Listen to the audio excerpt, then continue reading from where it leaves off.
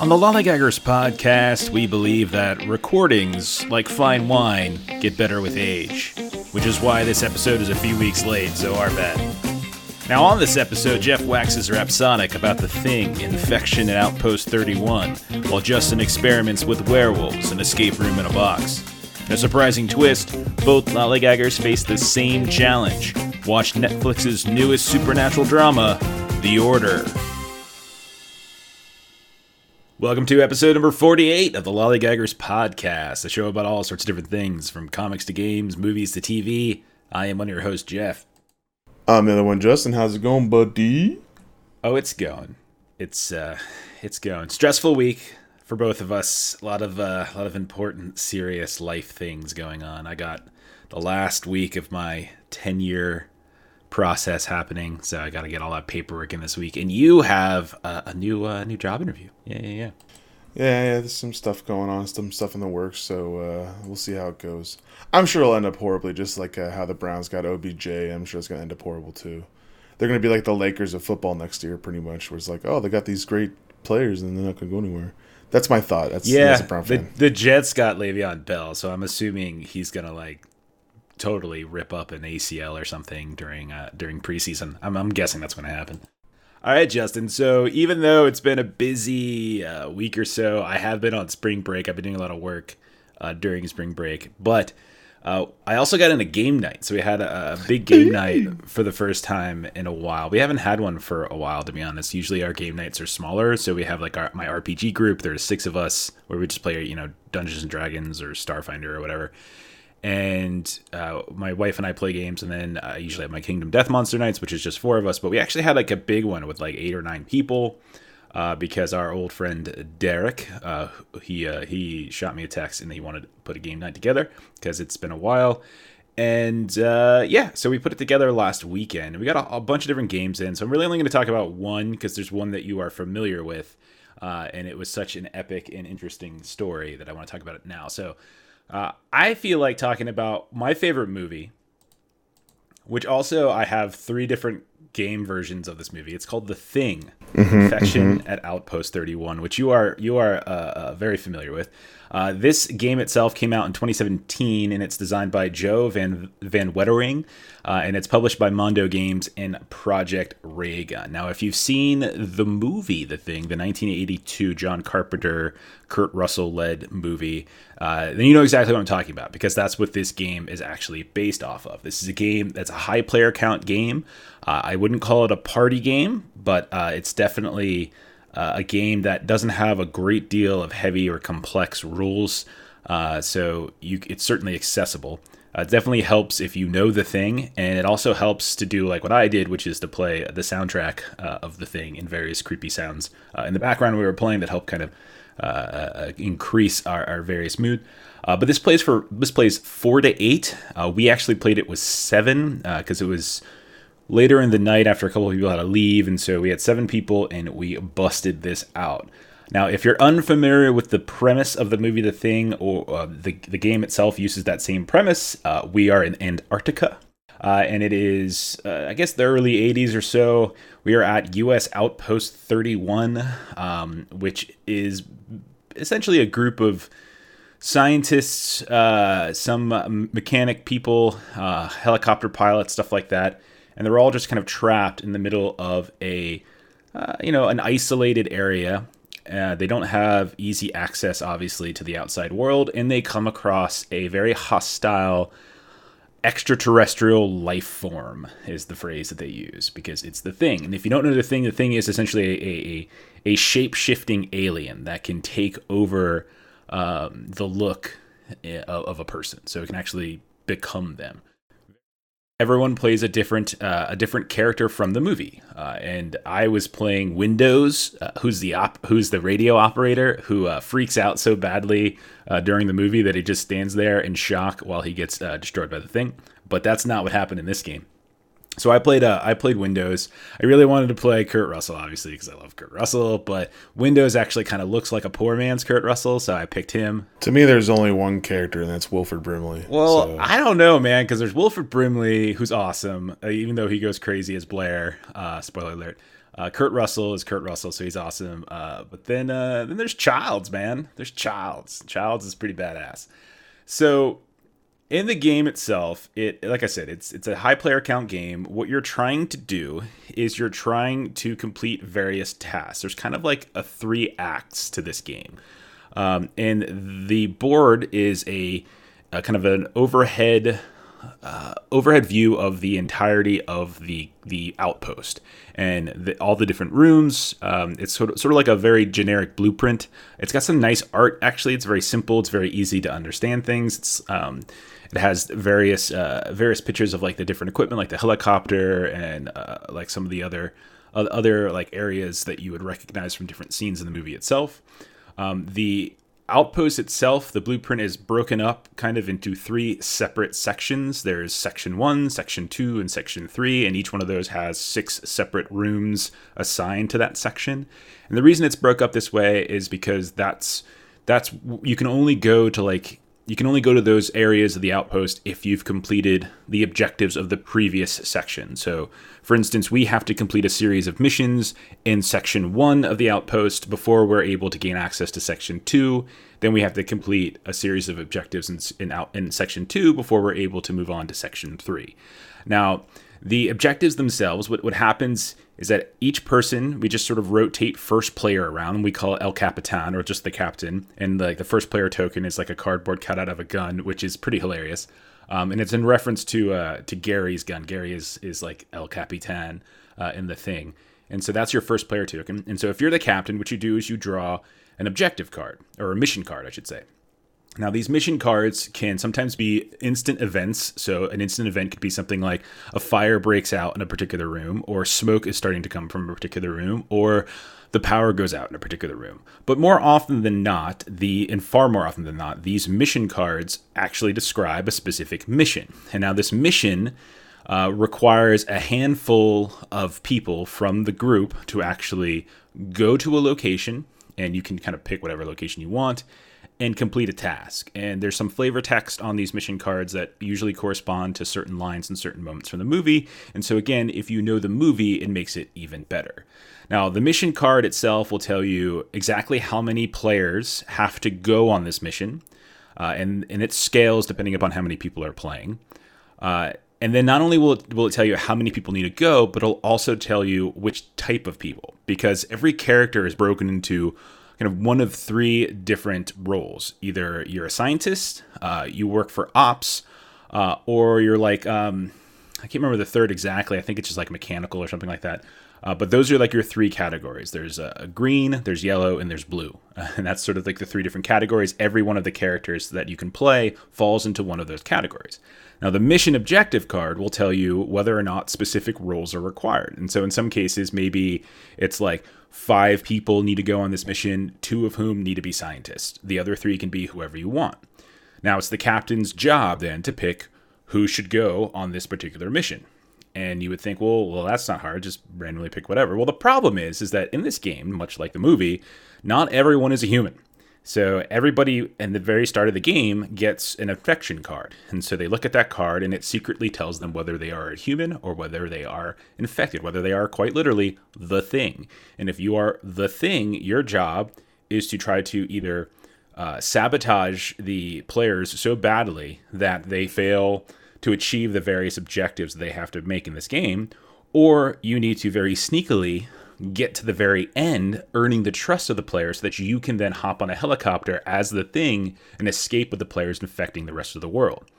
So if you're going on a mission, if you're the captain, you don't want to pick people who could potentially screw you up. Now, unless you yourself are a thing as well.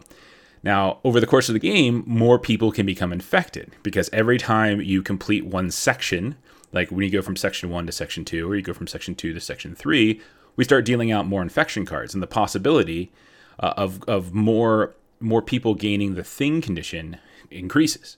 And so by the end of the game, even though at the start of the game we played, we had 1 person who was infected, by the end we actually had 3. So as the captain, you pick who goes. And so you pick your group, and sometimes, you're picking people who you suspect to be the thing. Sometimes you're picking people who you trust, and it's really hard to tell because It's really not a whole lot to go on. You just have to kind of read people like maybe you would in poker, but you also can potentially start tracking the way they contribute to these missions. Because when you go on a mission, every person on that mission has to contribute an actual item card. Because the mission itself will tell you what do you have to achieve. And so usually this achievement has something to do with the type of cards that you supply. So since on a mission, every single person that was selected by the captain has to contribute a card. Usually the mission's goals will have something to do with the specific cards that are being supplied. So it could be something like collect the cards, turn over 2 random cards, and if one of them is a petri dish, then you win the mission. Or in some cases you have to roll. It's like, okay, roll if the amount of cards have this amount of dice value, because a lot of the cards actually have a dice value as well, then you pass. And so the idea is that you're contributing cards, if you're a human, that are going to make it easier for you to complete that mission. And if you are a thing, you might instead submit sabotage cards, okay? Because the cards, when they're submitted to the captain, are submitted secretly. The captain has to shuffle them up so they don't know exactly who submitted what, and then they have to look at them. And if there's a sabotage card, which are these big old red cards, something bad's going to happen. And it usually requires the captain to sacrifice something before they can potentially, complete the mission. And more often than not, the mission is then failed. If you fail too many missions, you lose the game, basically. Bad things begin to happen. There's a tracker that starts to move along the way, so you really don't want to lose your missions. Now, periodically, whenever you go to these different rooms, after you've completed a mission, each of these rooms has a little tiny hidden token, because you don't know what's actually in there, because you're going into a room to explore it. Sometimes these tokens have items like rope or a flamethrower or dynamite, and sometimes they have another thing. And if you flip, once you actually complete the mission successfully, you flip that token over, and it tells you specifically what's there. And it's either going to be an item or it's going to be a thing. And if it says thing, then you have to actually battle the thing, which means all of the people who were chosen to go on that mission into that specific room now have to engage in a battle. And just like trying to complete a mission, that requires everyone on the mission to supply a card to the captain. And then the captain shuffles them up, looks at them, and sees how many dice those cards have value for. So for instance, if you submit like a shotgun as on your card, it probably has a +3 dice value. If you submit a knife, it has a +1 dice value. If you submit a petri dish, it has a +0 dice value. And so what the captain then does is that they add up all the dice value of all the cards that were submitted, and they roll that amount of dice. And then and the captain's rolling to kind of fight that thing. And this is where it kind of becomes Yahtzee. And usually in order to defeat the thing, depending upon how far along you are in the game, you need to get like 3 of a kind, right? And so you can roll like 6 dice. Max is the maximum amount of dice you can roll. And you roll like 6 dice, and you have 3 rolls of those 6 dice to get 3 of a kind. And if you can do that, you beat the thing. And then it gets harder. So the next time around, it might be, three rolls to get 4 of a kind. And maybe the next time around is a little bit harder. So it gets a little bit harder each time as you move along in the game. But the goal is, again, you submit cards with a high dice value if you're the human. If you're a thing, if you're secretly a thing, maybe you submit low dice value cards. Maybe you submit more sabotage cards. It really all depends. So if you're trying to play it slow, maybe you don't want to make it too obvious that you're the bad guy, because every mission that you go on has failed, so then people think you're the thing. Or maybe every time you get in a battle, there's a sabotage card. So you have to be really careful with this hidden role, hidden traitor game. Now, over the course of the game, if the humans are able to complete each one of the sections, collect those objectives, and then they get to the very, very end of the game, then we get to the fun part. It's the helicopter round. So if they've gone through section 1 of the outpost, got the items and killed the things that they needed to, made it through section 2 of the outpost, again, collecting the items and killing the thing like they need to, and then go through section 3 doing the same thing, they get to do the helicopter phase. And at this point, it gets a little weird, but what happens is a person is nominated as the final captain, and in this case I was, and then you get that final captain has to choose who goes on the helicopter. And the amount of people on the helicopter is proportionate to the amount of people in game. And if anybody gets on the helicopter, that is a thing, that is secretly a thing, then the thing wins. Anyone who is a thing at that point wins. And if only humans get on the helicopter, then the humans win. Now, up until this point, we've played this game maybe a dozen times. and we had never had a human victory. It's incredibly fun, but I was starting to wonder whether or not it was impossible. However, this time around, a miraculous thing happened, Justin. The humans won. It's quite wonderful, and it was a really intense final helicopter round where I was chosen as the final captain, and much like I do, I grandstanded, and I started pointing the gun at everybody, and I started freaking out because I'm Windows. And I was human the whole time around. I was human, and I always like playing like the thing because I like playing like the traitor or whatever because I like lying. But I was the human, and so I was really trying very hard to figure out exactly who the things were. And going into that final round, when I was selected as the final captain, like there were like two people I was gonna bring. I was gonna bring our friend Long Lee. I was gonna bring my wife Melissa, and then both of them ended up being things. Now, fortunately, we had done such a good job with our objectives throughout that we actually had blood tests at the end of the game. Now, blood tests allows you to actually test the blood, not literally, of another player, which causes them to actually reveal their hidden role card. So it shows whether they're infected or not. And so the first person I tested was my wife, because that makes sense. And she's super quiet. She's hard to read, and she was a thing.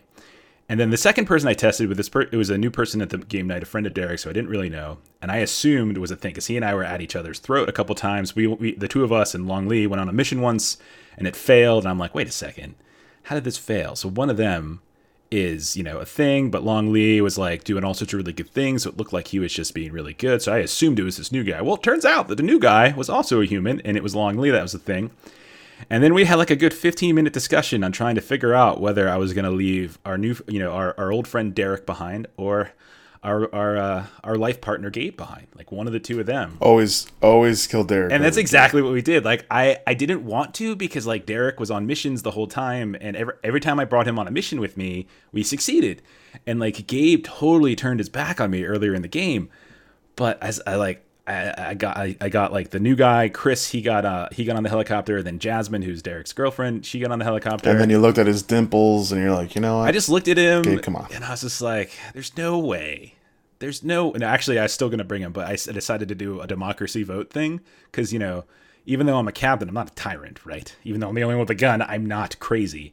And so the other two people in the helicopter both voted for Gabe to go on the helicopter, and I voted for Derek.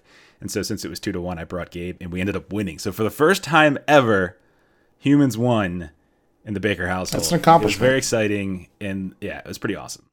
I definitely recommend it. Again, it's been out since 2017. Mondo Games, Mondo Tees, if you ever heard of them, they helped to publish this with Project Raygun.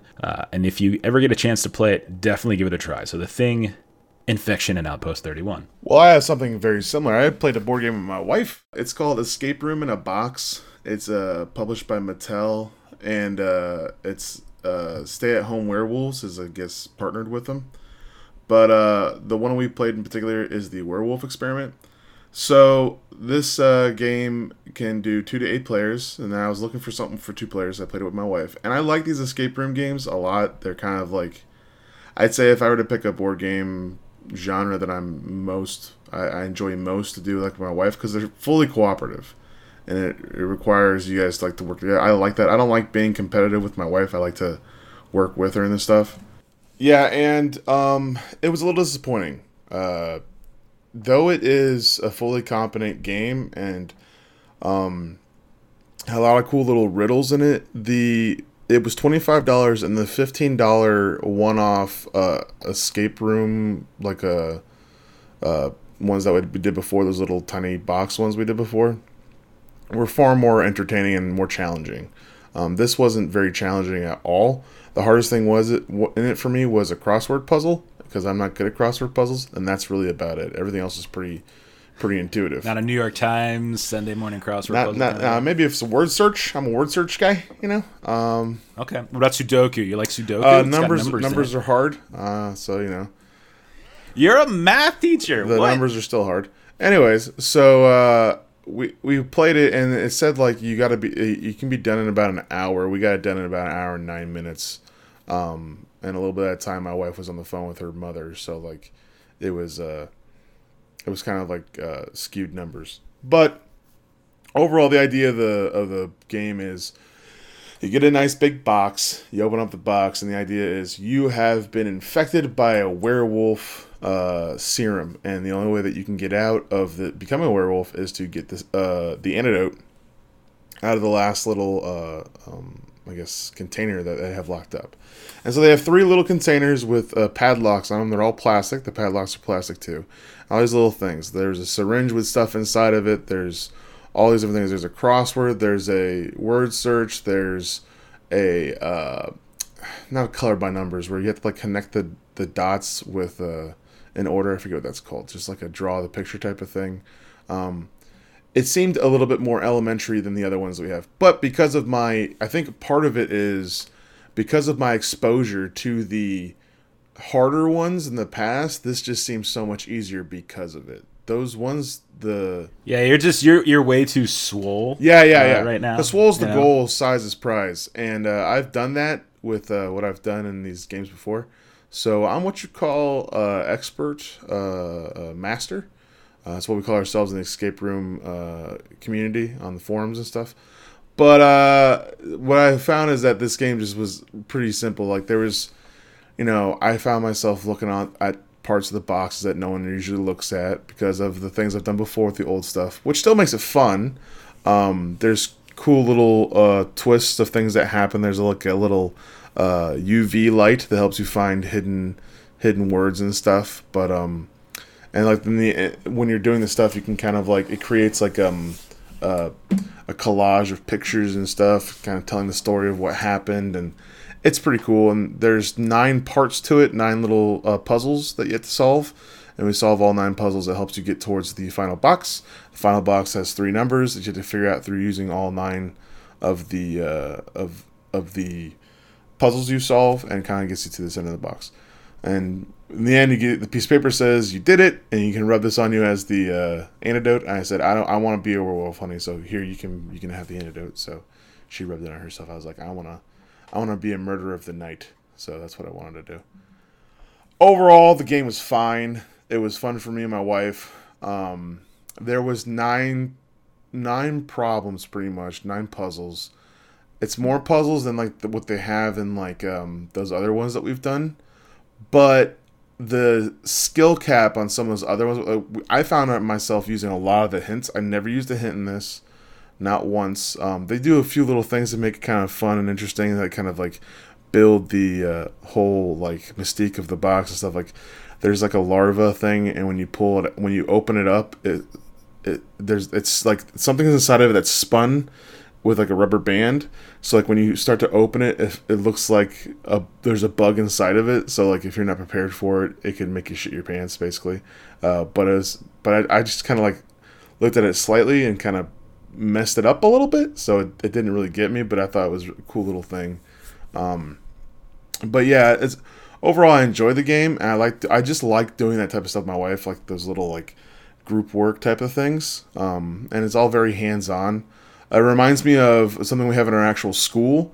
My media specialist at our school for the media center has bought a whole bunch of escape room boxes for his like media center, where you can like integrate education with it, whether it be like, some teachers can have like passages from certain books or readings that they have, or you can even have math problems, start doing them too. So like it's very similar to that, and I really, really enjoy that type of stuff. And I think the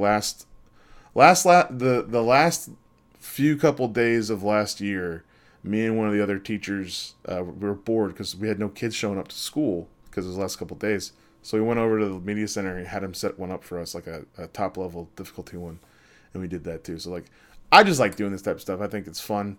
I always like puzzles and brain teasers. The only ones I don't like is my brother really likes the Jeremy has a collection of those like little tchotchke brain teasers. You know what I'm talking about? They're kind of handheld. Jeremy has a collection of like 20 of them. Like that's his favorite thing. Like that's his little hobby he likes to do. And he'll give them to me. He goes, here, try these. And I'll do it. And I'll just sit there just angry because I just want to break it. But then they're also like made out of steel usually. And I'm just like, this is stupid. It's never meant to work. It's dumb. But I like these types of things. Little puzzle stuff. So, as Escape Room in a Box, Werewolf Experiment, It's by Mattel. You can find. We bought it at Target. I was going through Target. I was like, okay, what can we play tonight? Because I want to play a game. We went to the comic book store. I was like, I'm not in the mood for a comic. I can watch Doom Patrol, but nobody cares right now. I've heard it's good. It's supposed to be good, but I'll wait a couple more weeks before I talk about it again. So I'm like, I want to play a game. So I'm looking at all this stuff. I'm like, Escape in a Box, perfect. I like this type of stuff. My wife likes it. That's what we did. So I just like the outside of the box thinking with this stuff. It's really interesting how they kind of do some of these little tricks, and it's fun. And I think I got used to it with those other things we did, but I really do like these types of games. I think they're good little brain teasers. So yeah, there's our little board game corner, I guess. All right, so board game heavy opening this episode. And speaking of werewolves, Justin, let's go talk about our shared challenge for the week. And now it's time for the Gentleman's Challenge.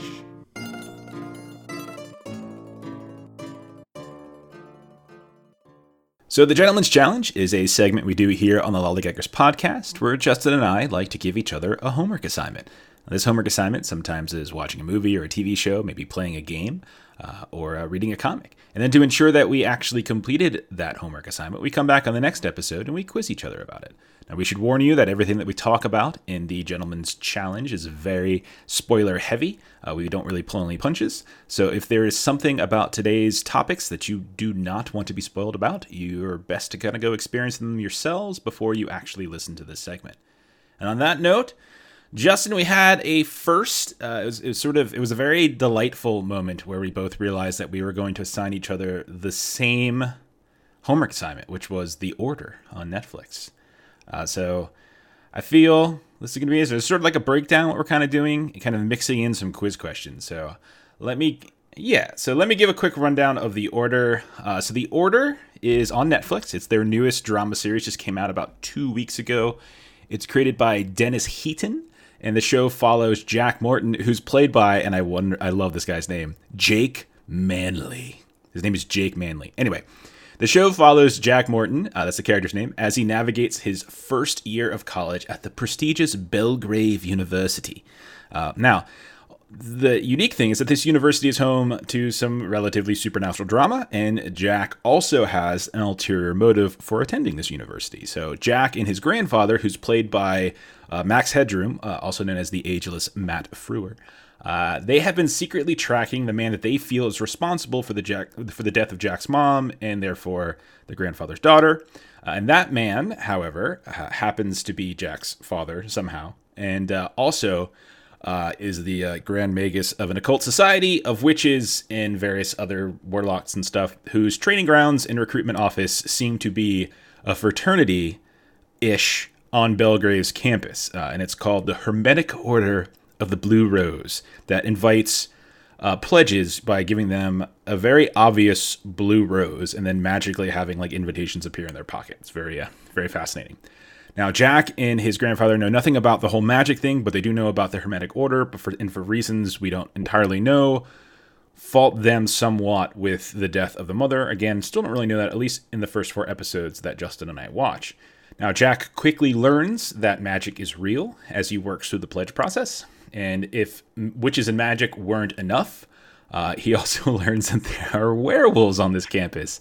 Werewolves in the form of yet another secret society that goes by the name the Knights of St. Christopher, and they see it as their noble duty to root out magicians and witches and all sorts of bad magic. So, because Jack is apparently the center of the universe in this television show, he is unexpectedly recruited and drafted, I should say, by the werewolves when the spirit of the strongest, most revered werewolves chooses Jack to be his host. There's kind of an interesting way in which werewolves work in this particular show. We'll talk about that in a minute.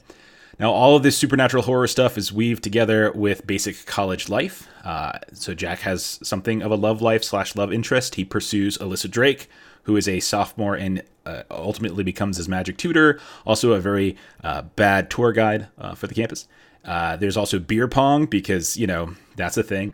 There are English tests, there's ethics papers, and there's what I think honestly is the worst campus bar of all time, and et cetera, et cetera. Now, In a strange twist of fate, Justin and I both assigned the show for homework. The first 4 episodes, so we're going to do this together. Justin, since I just did the summary, why don't you just kind of share your thoughts? What are you thinking of the order so far? This show is so close to being good, it pisses me off. Because it could be good. There's so many moments that I'm like, okay, and then just... Why do you want it to be good, Justin, when it's already great? It's an awful show. About? I don't know who writes this thing, but they're not a kid at all. It's so bad. Like, there's one line that stuck out in particular where the professor was talking to him and said, make sure you give me good marks on ratemyprof.com. Like, who says that? Yeah. Who says that? There isn't a professor who gives a shit about Rate My Professor. No. Like, I am a professor. My prof. No one gives who a says shit. prof? Like, I understand why they did that because they probably weren't like referring to like the specific thing, but like honestly, a professor that gives a crap, like professors don't give a crap. Are you kidding me? No one cares about that kind of stuff. There's so many moments that can be good or interesting. The premise alone, I think, is okay. All right? The idea of, instead of a fraternity being a fraternity, it's a fraternity of magic. All right? I'll go with that. And, like, your magic cops are the werewolves. All right? I can go with that, too. All right? And they're creating this... Who have no problem murdering people, yeah, because that's... by the way. They're totally cool with it. And eating it's people. Cops. Anyways, so,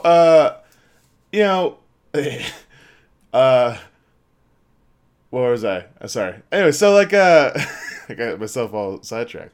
What I like about the show is like the overall premise is interesting. It reminds me a lot of like a Supernatural, but it's so much worse written than a Supernatural. It's a... By the way, the head writer's name is Shelley Erickson. So right now you're just trashing Shelley okay, Erickson. well, she does a terrible job writing how kids talk. And like it's just certain things make no sense. Like they're trying to do things where it's like, okay, this is what we do in college, right? Beer pong.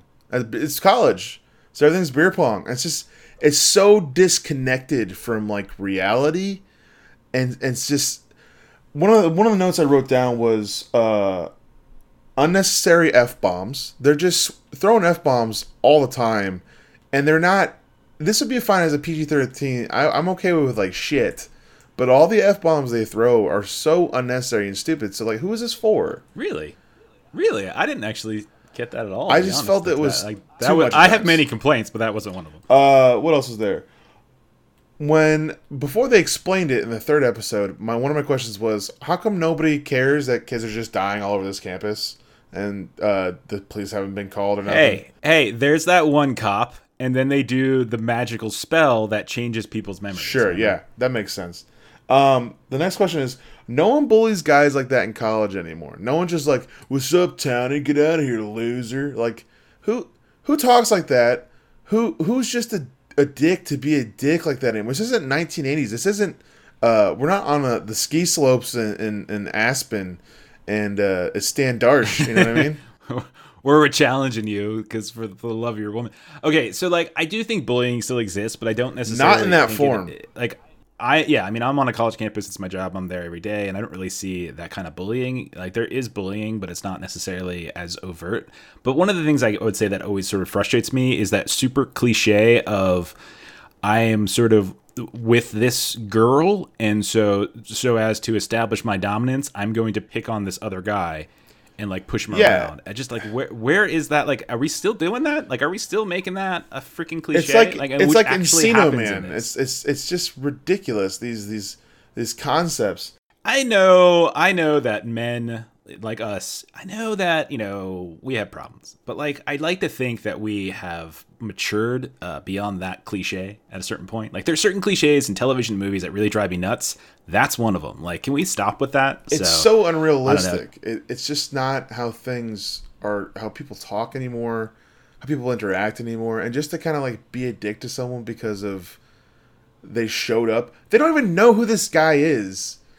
Like the lower, I can understand like the magistrate, like the upper level people know who he is. But like these lower level kids have no idea who this guy is, and they're just an asshole to him just because. It just makes no sense. Like there's no motivation as to why they had to be a jerk other than the fact that he's a guy that has pretty nice hair. On top of that, like sometimes the kid says stuff, the main character says stuff that just doesn't make any sense that a kid would say that or would happen.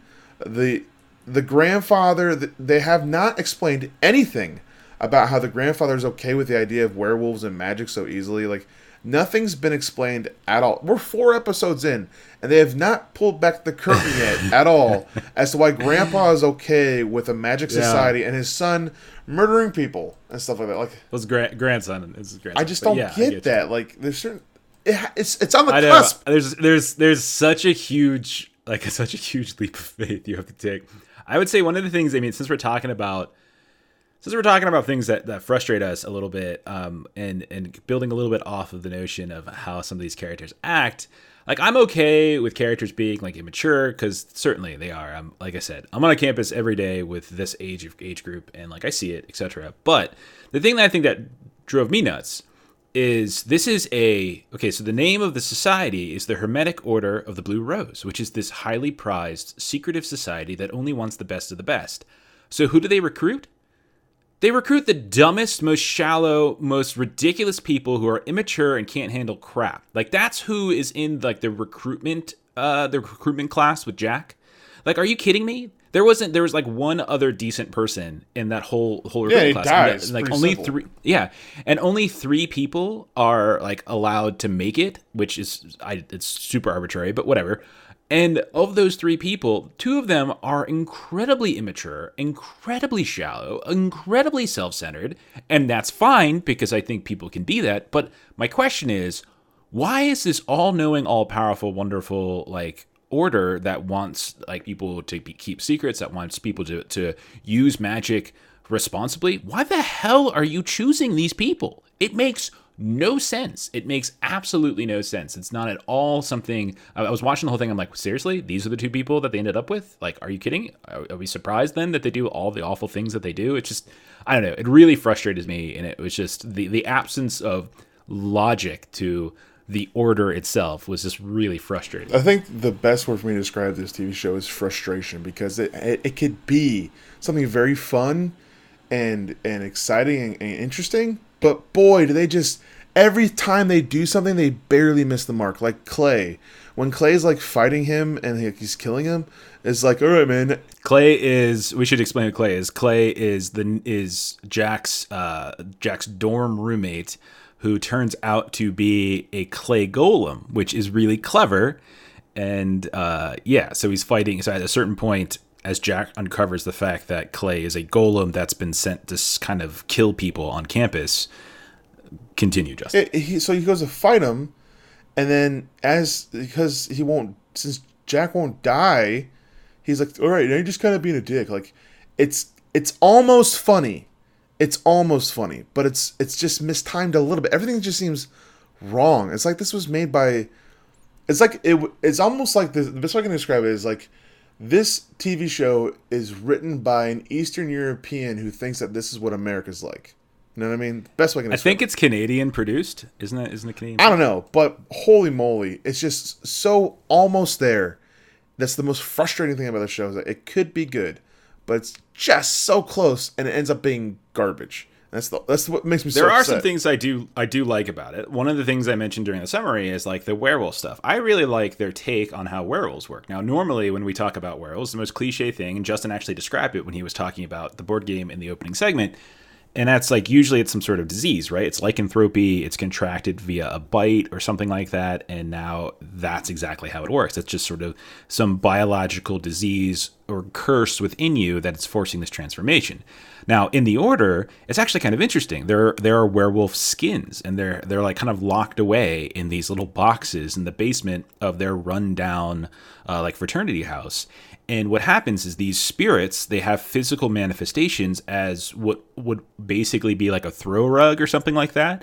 And they choose who they want to be their kind of avatar. And so that's exactly what happens. I think it's Silvermane or Silverback is sort of the main character's werewolf who chooses him, like through happenstance. Basically, he gets kind of herded into the basement, and then without having a choice, this he's attacked by a blanket with a wolf head who wraps himself around him, and now he becomes it. So I really find that kind of an interesting iteration on the notion of werewolf. Is taking sort of the stereotypical werewolf concept and evolving it in an interesting way. Contrast that with the way in which some of our other modern kind of werewolf, vampire, witches stuff has done it, and I feel like this is really good. When I look at something like Twilight, for instance, and their horrible iteration of vampires, I feel like this is a really good way, really interesting way of doing it. I would like more about how that spirited works. Now, the problem, however, is I find the Werewolf Society, the Knights of the St. Christopher, all of those characters are awful. Like there are 3 characters that actually serve as the Knights of the St. Christopher, which, first of all, is horribly named. It's got an overly high sense of importance to the name, and it's got 3 other characters, one of whom I think Hamish is an assistant or associate professor there, because he's been there for like 8 years or something like that. That's how he's described in the cast. But then there's 2 other characters, one of whom just happens to be Jack's RA, who also is a werewolf. And then another who I can't remember her name specifically, because I think it's Lilith. I think that's the character's name. That might be it. And she's also another. And they're just terrible. They're terrible. They're the ones who do the beer pong stuff and make their decisions. They have no idea like the history of their past. Like he spends 10 minutes in the dungeon underneath their place, and he learns all about their past, and they have no idea. He's already more intelligent than them when it comes to the history. It's so frustrating how terribly written this is. It's just you mentioned that this reminded you of Supernatural. For me, it reminded me of The Magicians. I'm not sure if you've ever watched The Magicians on Sci-Fi, but it's based off Lev Grossman's novel series. And it's on Sci-Fi. It's airing right now. I think it's season 4, maybe season 3 right now. I can't remember what number they're on.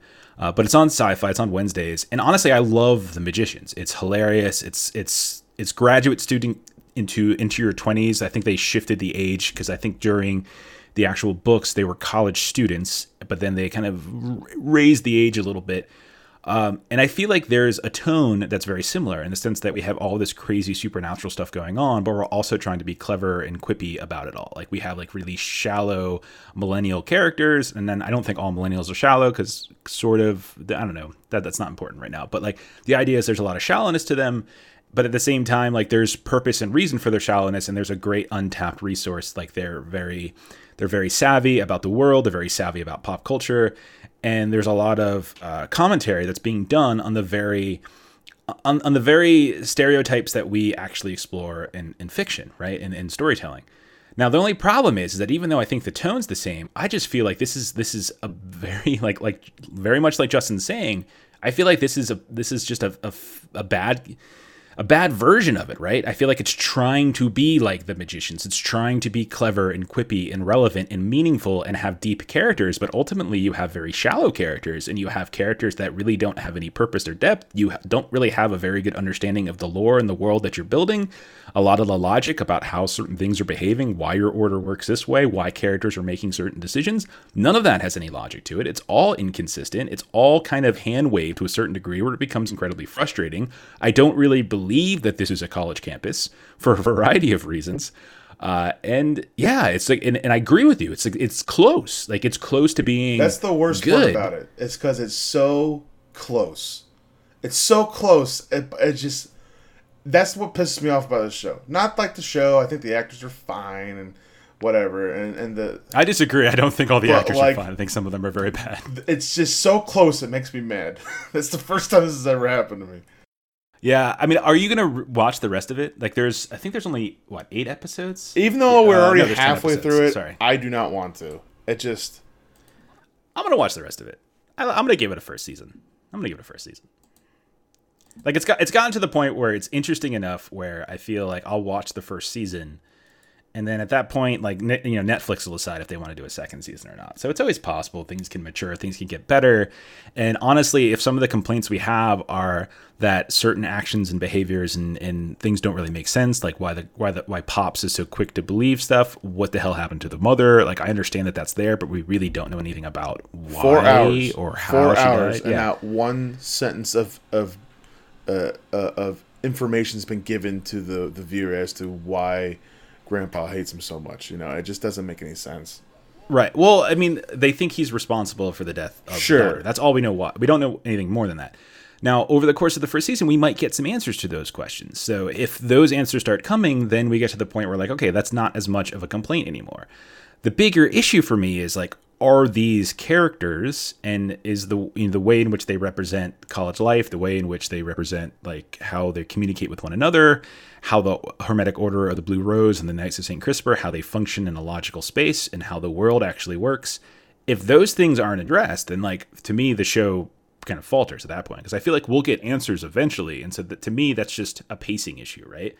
But I just want to make sure that these characters get better, because I don't think they're particularly good. Like some of them are terrible. Like Jack is okay, but I also feel like he's just overly capable, right? And he's the classic, male white protagonist. Everything revolves around him. Like the whole damn thing revolves around him. He's recruited not to just one, but two highly secretive, highly suspicious, and very selective secret societies. Like he's recruited to both of them. Like, are you kidding? Like, come on. And he just so happens to be suave enough to kind of potentially win the heart of like the one of like two female characters we have. And like, he's just always Mr. Capable, to the point where I find him incredibly unlikable.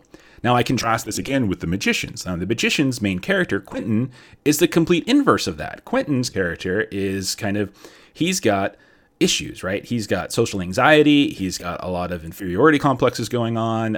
He actually does, in some way, I think, invert the notion of this classic hero type. And he's a flawed character that over the course of the actual series finds his place, finds his footing, finds his voice, but ultimately becomes, the show becomes more of kind of a group. It's a group cast. Like it's the whole entire cast that's important. It's not just the singular character. Whereas I don't think that's what the Order is going for.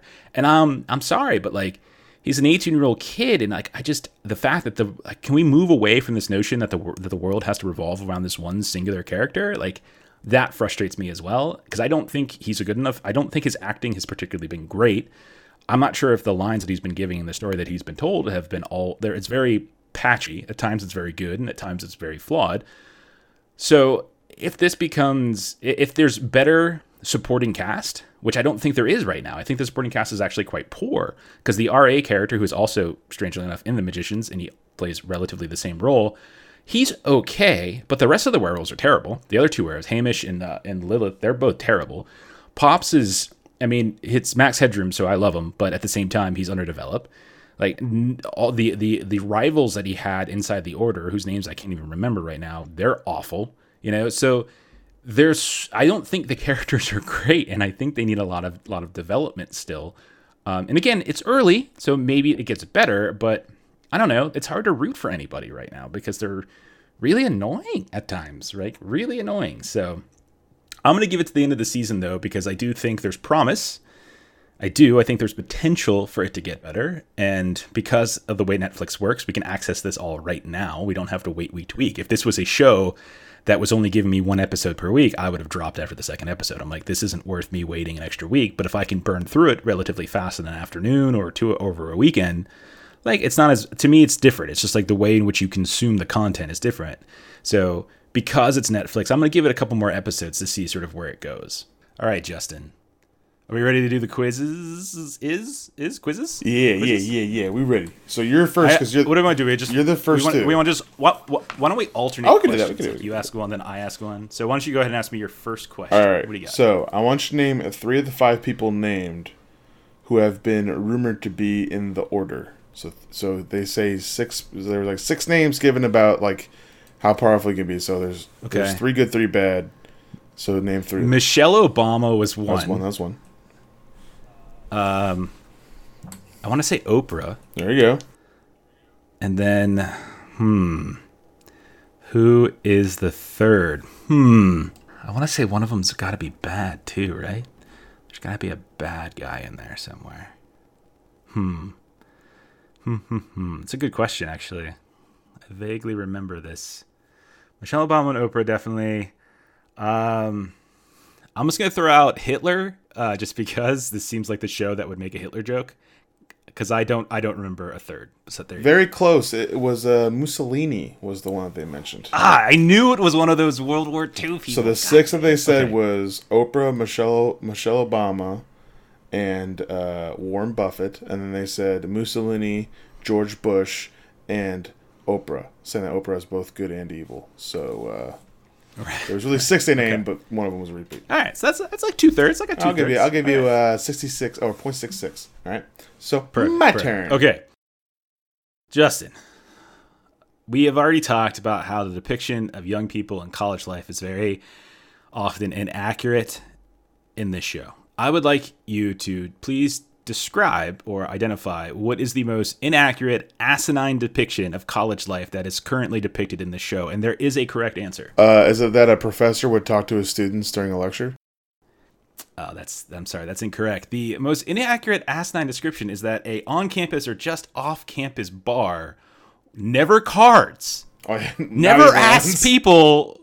Not once, man. I managed a freaking bar on campus when I was in college, and we had to, like, every single time. I'm sure people had fake IDs. Sure, that happens from time to time, but like, how easy it is for everyone to get beer is like, that's ridiculous. No. Absolutely terrible, awful. I don't like it. I would also argue that my nuts. answer is also somewhat correct, because I think in the 5 years I spent in college, let's be honest, 5.5. Close to 6 years I spent in college, I don't think a single professor ever like talked to me in my freshman classes. Yeah, I don't know what you're talking about. Classes. You were in a terrible school. Because I do it all the time. I am a college professor, and I do teach. And who takes ethics in their freshman year? That don't make no sense. I took philosophy, so. All right. I don't think we had an ethics course, but we did have philosophy. So yeah. All right. So next question: What is more selfish than self-preservation? What is more selfish than self-preservation? This was during the ethics class, one of the first ethics lectures. It's sort of drawing attention to yourself or making yourself the center of attention. Very good, being the center of attention. So there you go. There's a point for you, buddy. Okay. Just sort of in line with my previous question. Sort of. What is the worst line in moment in the first 4 episodes? And again, there's a correct answer to this question. What is the worst line / moment of the first 4 episodes of the one that really stood out to me was when the father, like the head magistrate, was talking to the girl, and like he burns his hand to do something. I forget what it was. Like something happens where he burns his hand, and it was healed. And she goes, "Oh my God, it's healed." He goes, "Cool, huh?" That really stuck out to me. That's pretty bad. Awful. I'm like, that's some of the worst writing I've ever. Like, what? That's pretty bad. I'm gonna give you 0.25 for that. All right, that's not the correct answer, but I'm gonna give you 0.25 because that is pretty bad. And you're talking about the Grand Magus speaking to Alyssa. Yeah. He was doing like a transmutation thing where he was turning something into like kind of a gold coin, and he burned his hand in front of like the whole people, and then he healed it. And yeah. Okay, so the worst moment was when Jack actually, in the middle of campus, kisses Alyssa, like out of nowhere, and she gets super flustered. This is a woman character who has been she's very strong-minded. I actually think she's one of the better characters. She gets all flustered, and she says, quote, right in the middle of campus, right to him, "Your lips are so soft." So, yeah, no, that was so bad. Like, I threw up a little bit in my mouth. Like, it was awful. All right. Absolutely awful. Your next question. What does the Order members say instead of silver bullets? So when they're talking about, like, werewolves and the fact that they might be on campus, and the woman's talking about they needed to start investigating it, and they're about to say silver bullets, and she says, "If you say silver bullets, I'm going to murder you," or something like that. So one of them says something else, and this word has a very special meaning to you and me. So what word did he say instead of silver bullets? Oh my God, was it? Oh jeez, I totally remember this because that dude who plays that character is actually in Deadly Class. He plays the Russian guy in Deadly Class, and he's hilarious. Oh my God, was it? I want to say it was like silver beavers? Jeffrey, it was silver bullfrog. Bullfrog. Silver bullfrog, that's what it was. That stuck out to me, so I'm like, how can I not use that as one of our questions? Oh, that's a great question. That's a great question. I totally should remember that. Silver bullfrogs. Just to explain to the crowd, when we used to be on like Vent or TeamSpeak in the old days when we were like raiding for World of Warcraft or something like that, and somebody disconnected or like they sounded like they're disconnected, we would constantly yell like bullfrog, say bullfrog, Bullfrog? just to sort of do like a call. Bullfrog. Yeah, bullfrog, bullfrog, bullfrog. Oh God, how did I? Oh, that's terrible. That's terrible. Okay, your third question: what is written on Jack's mother's tombstone? Oh, I don't know that at all. All I know is it gets blowed up. I don't remember it. We see it multiple times. I know that one. I don't remember. I'm sorry. It says, Chloe Morton, beloved daughter and mother, someday will understand. And so my question was, I wonder what it is we're going to understand. I'm just kind of curious. Her love for Yu-Gi-Oh go. cards, probably. I think that's what it is. That's true. The That's Magic true, the Gathering, it's I really get. strange. Pokemon, I understand. But Yu-Gi-Oh, no one gets what's going on there. So I'll take that one on the chin. I didn't know that one at all. Okay, so next question for you. Yeah, it happens. There's a lot. We have 4 episodes to pull from and stuff like that, so it's hard. All right, so how do they rationalize how the spoiled neophyte, the one that's like a giant bitch, how did they rationalize that? Why was she walking so fast? Remember, she leaves the party because the guy throws up. And then somehow it goes from day to night within seconds somehow, and she's walking in the forest trying to get somewhere before the golem attacks her. And they say, man, she got out of here fast. How did she walk so fast? What was the reason as to why they think she was walking so fast? I remember the scene, and I remember thinking, wow, it got dark fast. It's the first thing I thought. What happened? I know. I totally know what scene you're talking about. I have no idea. I did find it funny that this was at a point in which there already been murders, and she decides to walk all by herself through a forest. Awesome. Yeah. Just No, it's awesome. good thinking. Makes beautiful sense. The rationalization but I don't remember. was that the bars are open. That was the rationalization. That because she's apparently a bar skank and she's going to go to the bars. I guess is what it is. And apparently, Belgrave University, they don't actually card people. So she's good. She can get right in. No problem. Okay. Question number 4. Where and how did Jack and Pops learn about werewolves? Were they reading in the library or something like that? No, it was in their garage, and they were reading it from a book. That's all I remember. I don't know what the book was though. So it was in their garage. That is incorrect. They were at home, certainly, but Pops was online via a ridiculously old monitor, like one of those big old CRT Packard types Bell. with like the reflective. Oh yeah, it's terrible. And he was specifically looking on the website wolfpedia.net. Yeah. Justin, did you find it strange that they had to freaking Google werewolf? Well, yeah. Like, they had to actually, like, when, why are they like, oh, I wonder what this thing was. Like, let's look it up. Oh, it says it's a werewolf. So oh, you're yeah, telling right, me werewolf. it's a Like, human-sized wolf, bipedal, and it's attacking people. Let's go to Wolfopedia. What it could be? Oh, the internet says it's a werewolf. I think it's pronounced. I know what a werewolf It's pronounced is. werewolf. Werewolf. Hey. We're werewolves, not swearwolves. a much better depiction of werewolves than this film, this TV show. So that is incorrect. I'm That's sorry, all right. Justin. Okay, You're incorrect. Last question. Is Clay funny? Because I don't know. I can tell. Because he kind of was. Yeah, much like the rest of the show, he kind of is, and almost is a fantastic character. Yeah, but it's just not quite clicking. It's super close. There are moments when he's very, very funny. Timing's just off. I really like the part where his disembodied head tried to talk really fast. That was funny. It was like, "Hey man, sorry about before," and like he was trying. Yeah, it's like sorry about before. So that was pretty funny. So it's a mixed bag. I would say it needs some fine tuning.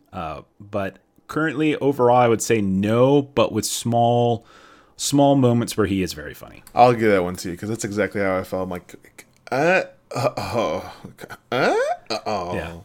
What kind of noises are you making? I'm like, right. Okay, Justin, the final question I have for you is perhaps my favorite question, and it's the question that's most directly related to what we do for our profession. And so at a certain point in this particular show, the ethics professor and the English professor meet up outside of a classroom, and Jack is following the ethics professor, giving him excuses for why he doesn't have his paper. And when that happens, both of the professors take out a loose leaf piece of paper with a student excuse bingo chart. Okay?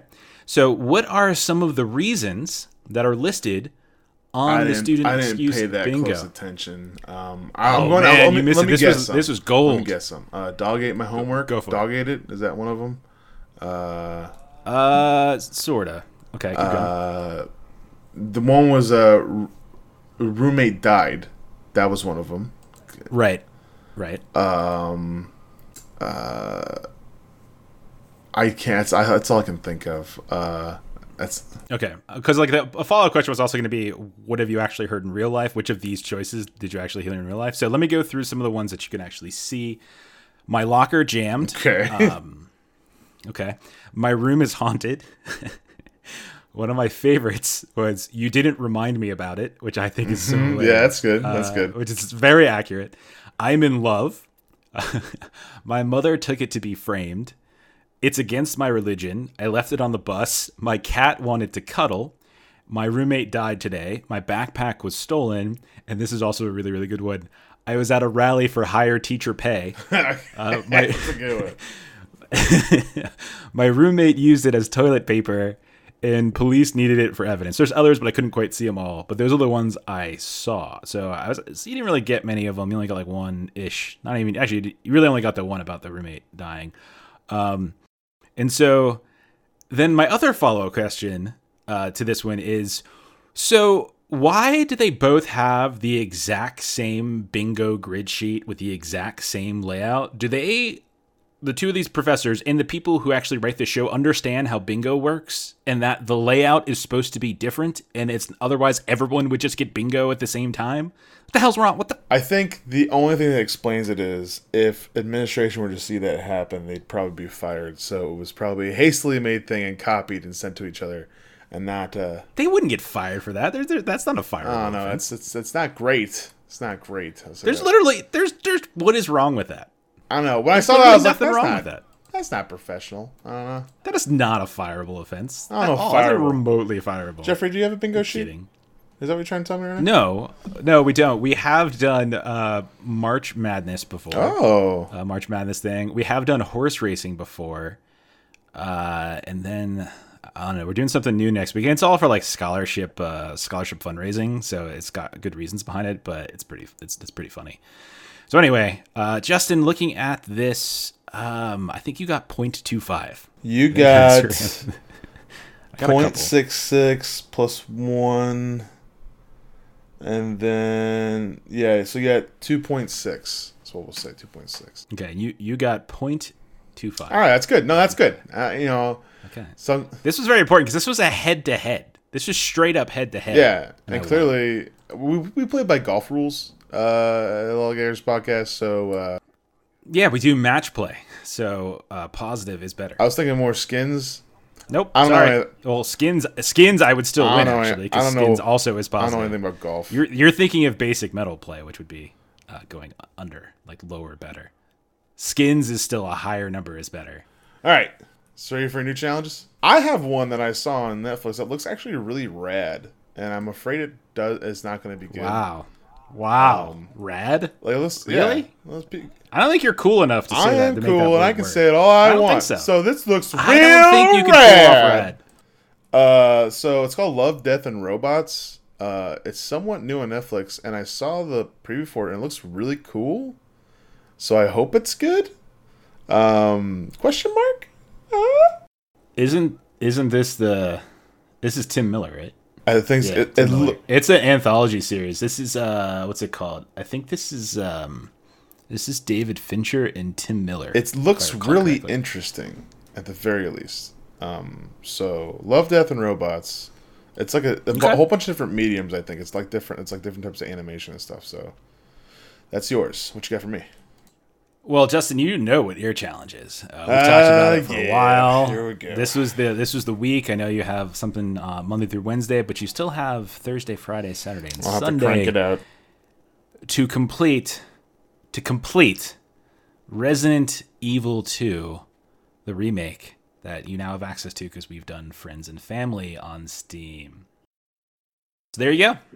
All right, on that note, let's go ahead and end this episode. If you would be so kind, if you're a listener and you like what we're hearing, if you want to hop onto iTunes, leave us a little review, maybe give us a little rating. If you don't use iTunes, maybe you should use it anyway. But if not, go on whatever system or place or location where you're actually getting our podcast and give us a thumbs up or a star or whatever system that they use. If you want to catch us online, you can catch me on Twitter at LollygaggerCo. Justin's at JDBuys. Justin's also on Twitch, twitch.tv/Jehufa. We also have a website, lollygaggerco.com. If you have any ideas for what we can start challenging each other with, feel free to contact us on any one of those platforms. Maybe give us an idea what Justin can actually challenge me with, what I can challenge Justin with, anything like that.